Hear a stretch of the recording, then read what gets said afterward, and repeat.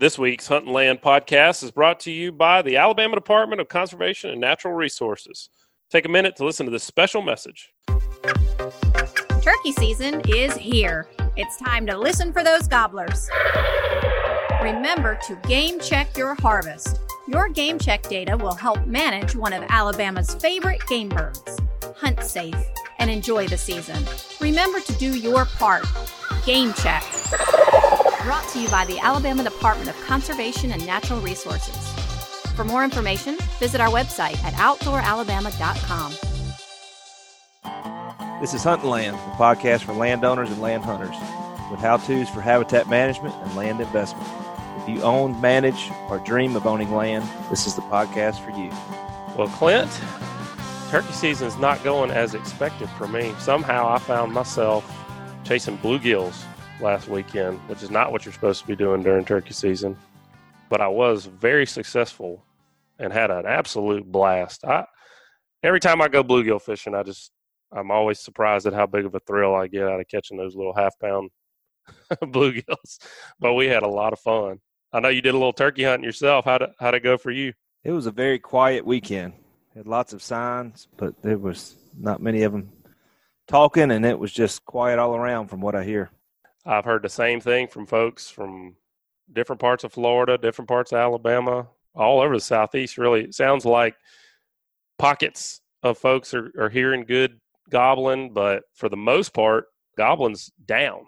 And it's not necessarily a turkey population thing. I mean, a lot of folks are having population problems, but I know quite a few people that have a lot of turkeys, and they're still seeing a lot of turkeys. They're just not hearing the birds talking. But, here we are, first week of April. Things like that can change real quick.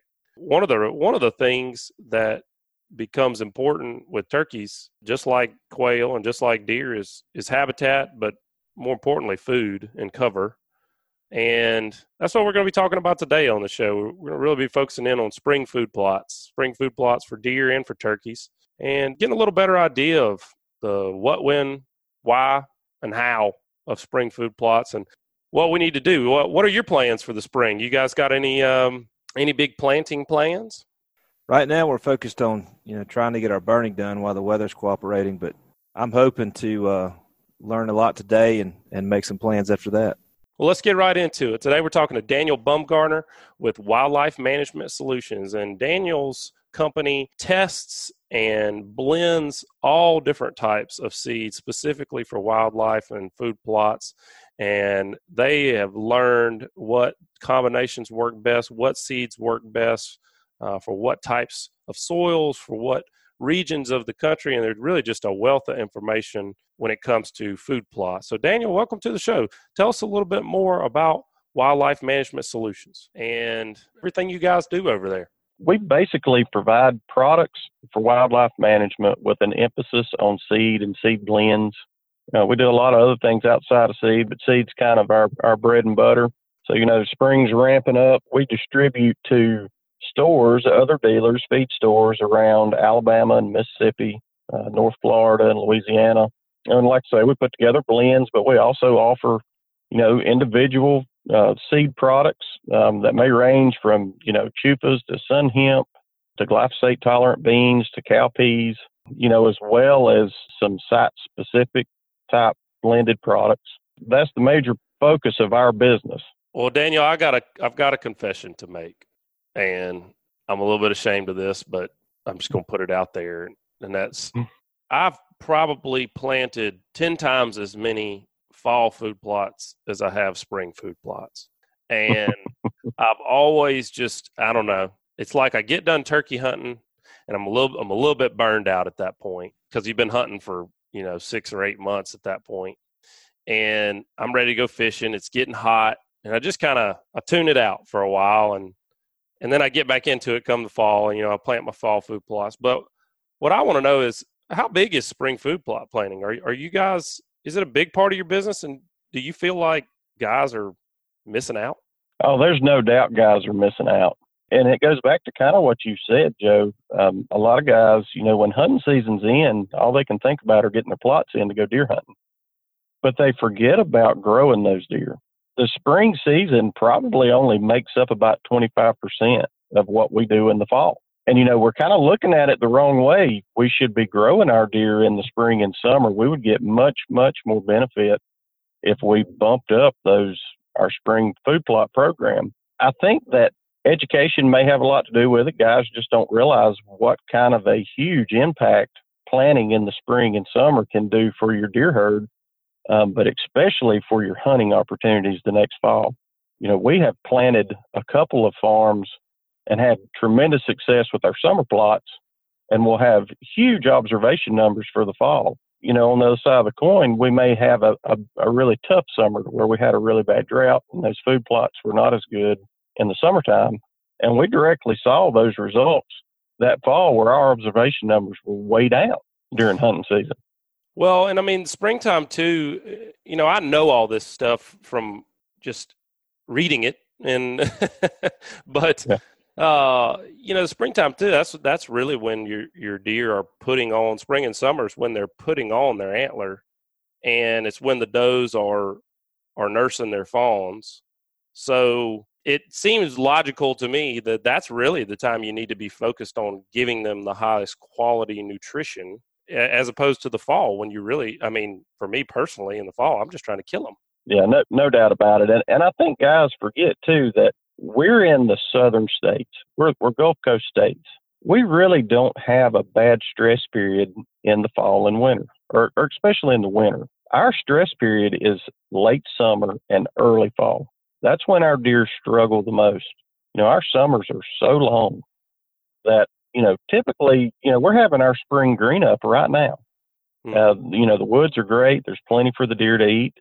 But, once we get into the months of July and August, a lot of that new green growth, those plants just aren't as palatable through the woods as they were, in those earlier months in the spring. So, it rolls back to if you've got a great stand of some sort of, cowpea variety mix or some good soybeans planted, just a good leafy summer legume, they're producing a lot of high quality tonnage from July and August, even into September, sometimes October.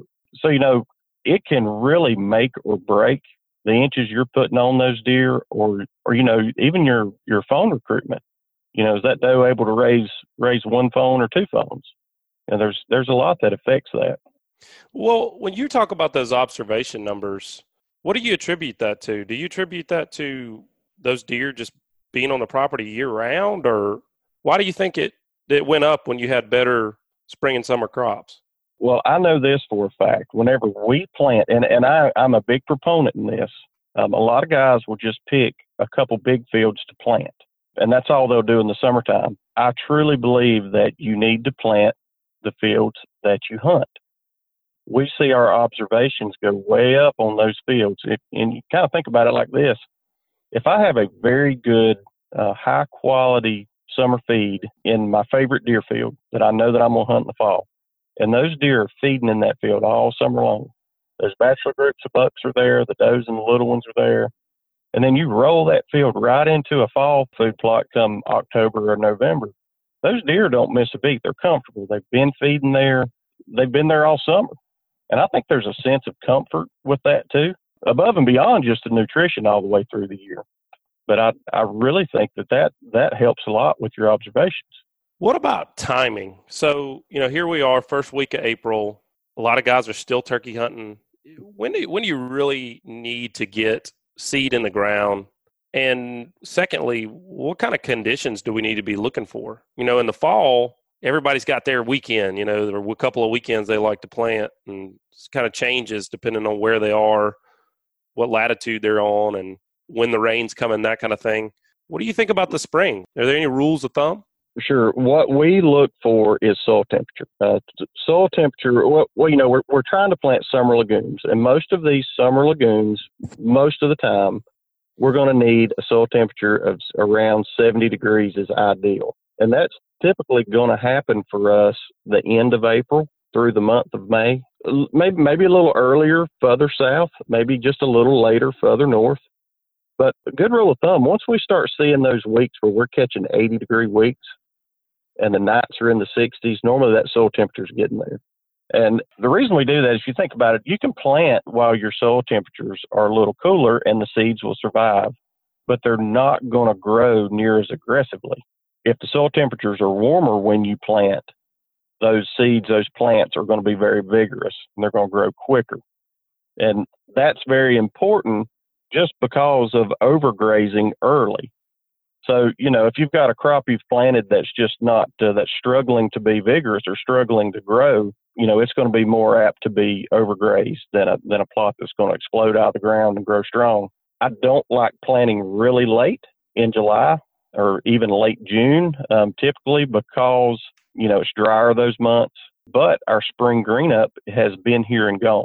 So the deer are typically going to be harder on those young plots if the later that we plant them, when you're going to have a harder time getting good tonnage. What about moisture? How keyed in are you on getting those seeds in, right before rain, or do you really care in the spring when you got a little bit more moisture in the ground already? Yeah, I think you said it right there. In the spring of the year, it's normally not as important as it is in the fall. Especially if you're planting the end of April, we're normally still in a pretty good pattern, even through the month of May. It seems like when June rolls around, things can dry off pretty quick.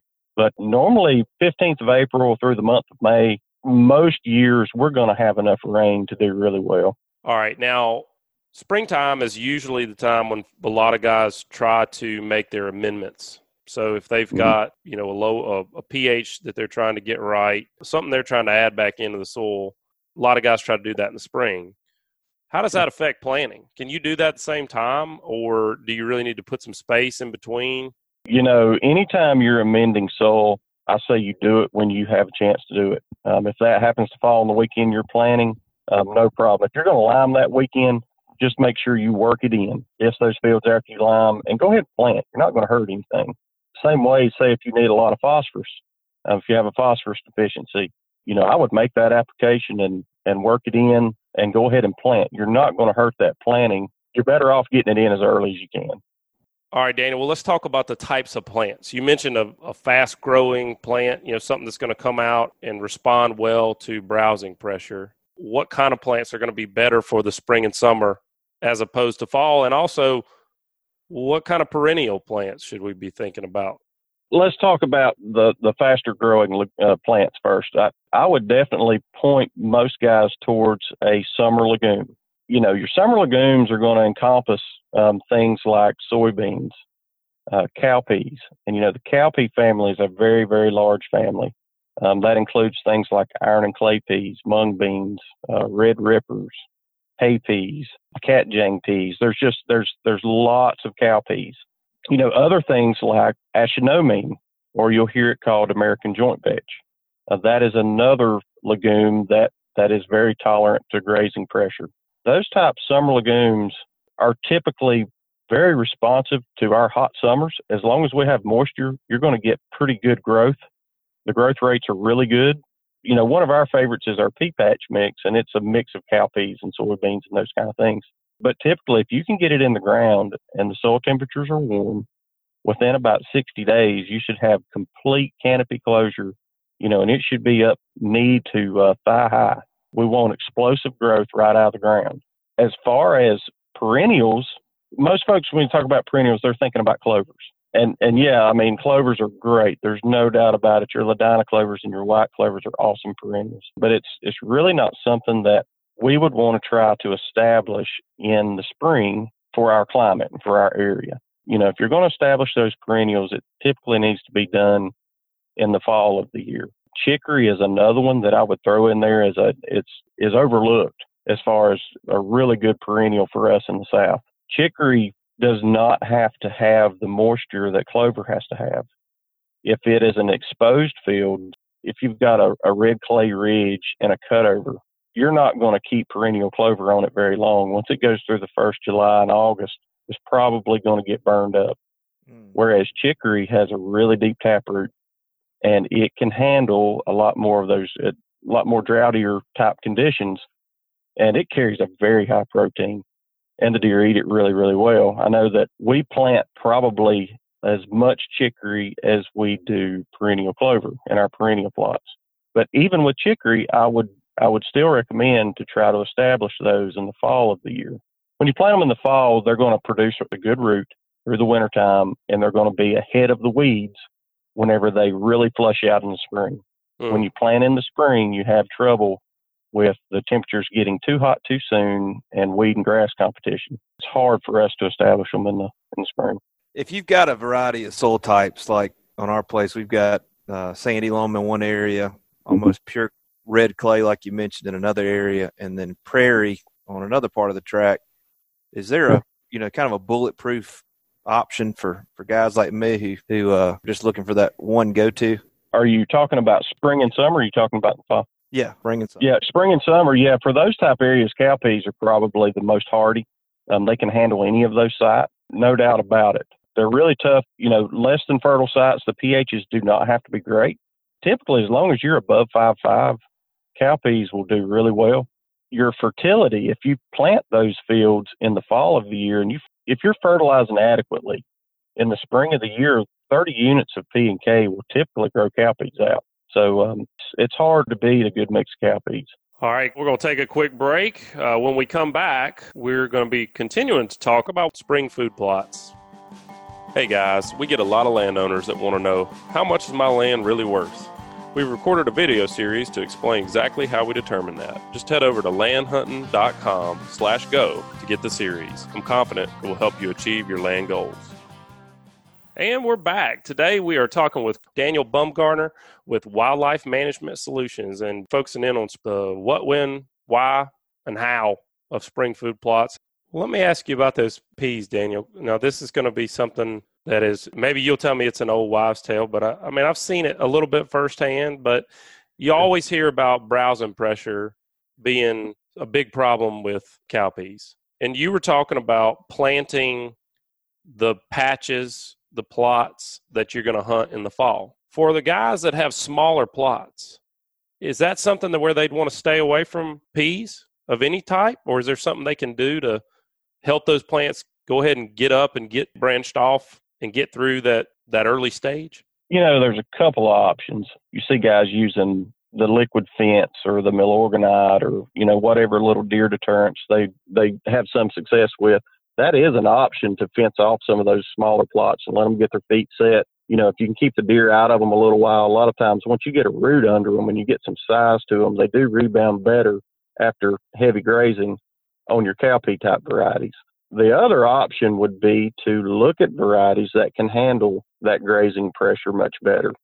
We do one little blend. It's called our summer spot mix.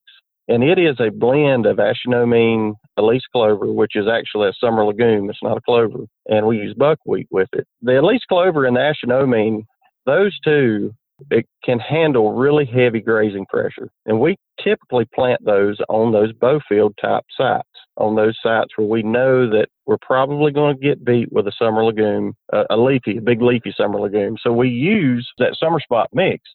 And the beauty of it is that blend is going to be productive until the first frost. Those are our bow hunting spots.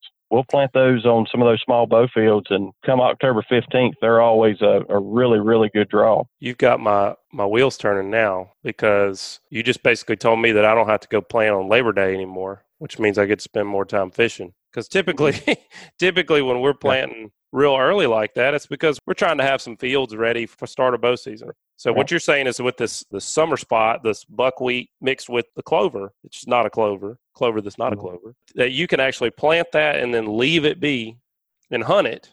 Would you want to go ahead and just turn that in whenever you feel ready? I mean, obviously, the first frost you say is going to kill it back. You just kind of turn it in and say late October, I guess, and go ahead and plant your fall plots then? That's right. A lot of times, if you hit the weather right, you can have some success doing what we call a throw and mow. And we've been doing some little research plots to where we're using different techniques, try some different no-till strategies. And I know we had a lot of success last year. We took one of the summer spot plots and one of our pea patch plots, and probably around October the 1st, we came into those plots. It might have been a little later than that. I know the pea patch plot was around the 15th of October. But we just went through and we sprayed glyphosate on those plots the week before we seeded them. So say if it was planted the 15th, we sprayed those plots probably on the 10th, maybe 5 or 6 days earlier. Mm-hmm. And we just broadcast the seed about 5 days later through the plot with the stubble standing. And so as that stubble, what was left was dying, it kind of serves as a mulch when it falls on top of the fresh seed. Now, we use glyphosate on one plot, and the other plot we just broadcast into this standing, it was summer spot. We just broadcast into the summer spot. And then we came through and just mowed it off. We mowed the residual that was left. And so, you've got your clippings laying on top of what you just seeded. And if you can catch the rain right, they do really well, especially on smaller plots. You want to bump your seed rate up a little bit. But did you find that one worked better than the other, say the glyphosate versus the throw and mow? Well, I know that they both did well, but I did forget to mention this. On both plots, we did come back and cultipack. Okay.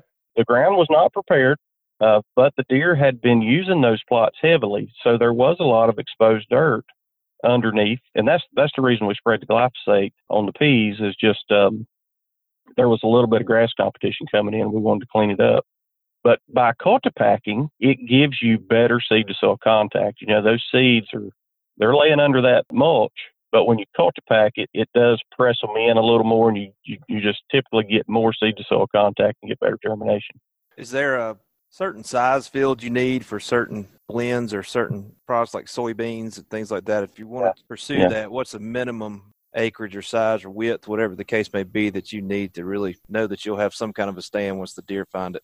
Yeah, sure. And, each property is going to be different depending on, your herd density. But a good rule of thumb is we don't plant any field that's less than an acre as a rule of thumb. Most fields, we want them larger than an acre if we're going to plant something like our pea patch mix with the mixed soybeans and cowpeas and lab and sunflowers and buckwheat. Typically, if they're larger than an acre, we feel like we can beat them.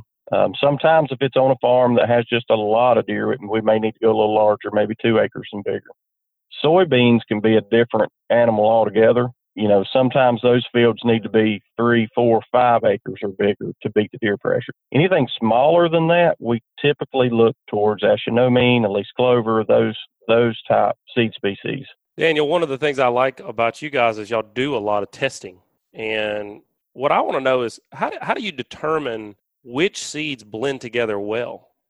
Is it all just through testing, or are there some complementary aspects of certain seeds to other certain plants to other plants? Oh yeah, no doubt about it. If we're trying to produce just a feeding type plot where we're trying to produce as much leafy green tonnage as we can, we'll look at cowpea varieties or say lab or whatever those big running trailing type big forage legumes are, and we'll want to try to pair it up with some sort of a structure. And that structure crop could be anything from, we like to use sunflowers because we don't have a problem using any of our pre-emerge chemicals or post-emerge grass killers with those, but if we can find a good structure crop to go with it, we get those running trailing type legumes to crawl and run vertically. And that way we're producing a lot of tonnage, 360 around the stem. If we didn't put structure with it, those running, climbing, vining type peas and beans would be running on the ground. You don't get as many groceries in the field because you're only growing leaf off one side of the plant. We definitely see more tonnage when we can get those plants growing upright. So we, of course, we play with different varieties to see which ones are producing the most tonnage and which ones the deer respond to the best. There's no doubt about that. What about treatment of the seeds? I see a lot about inoculants and things like that. Do y'all do anything special with your blends and with your seeds to ensure the best germination, or is there something that the guys planting your stuff can do to ensure they're getting the best germination? Yeah, the one thing that we make sure that we do with all of our products is we use Delta Ag Seed Coat with all of it. And what it is, it's a souped up micronutrient package is pretty much what that product is.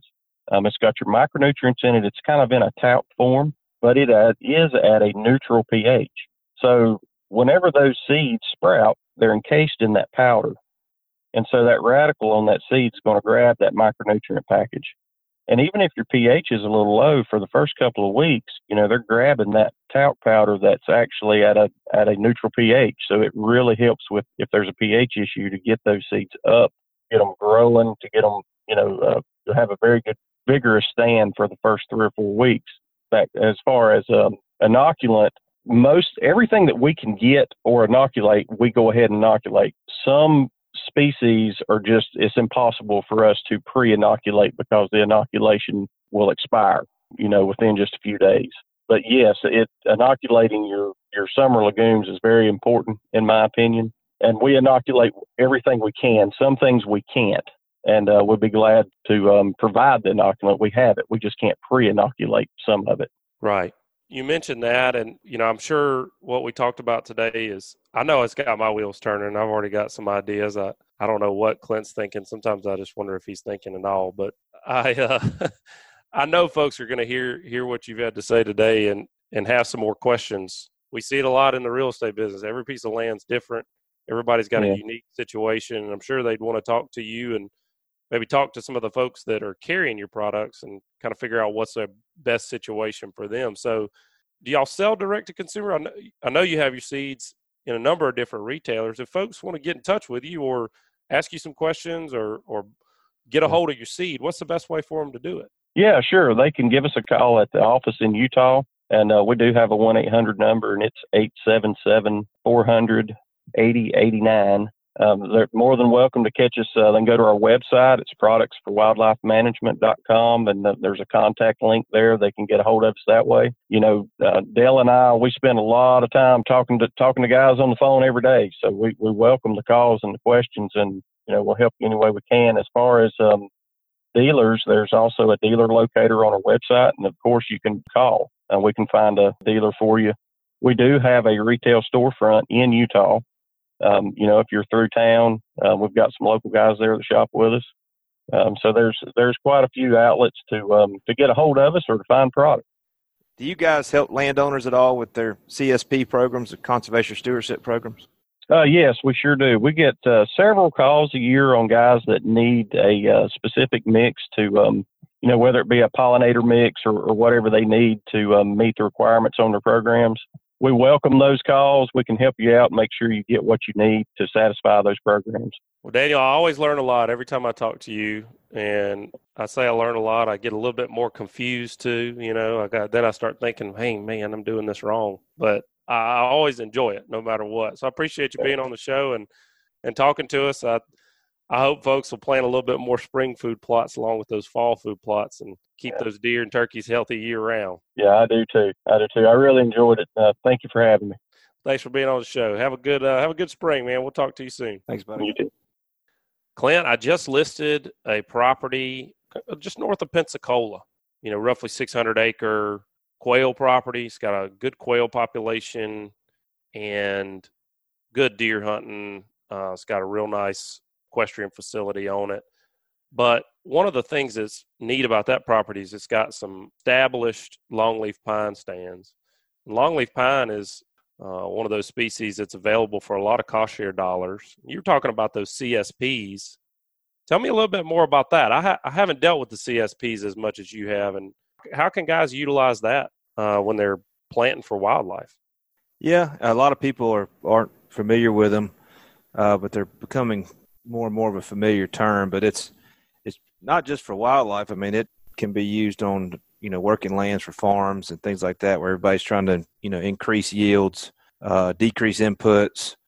Cattle farms increase their gains there. But where I see it used most often is for wildlife management. Just trying to improve that carrying capacity.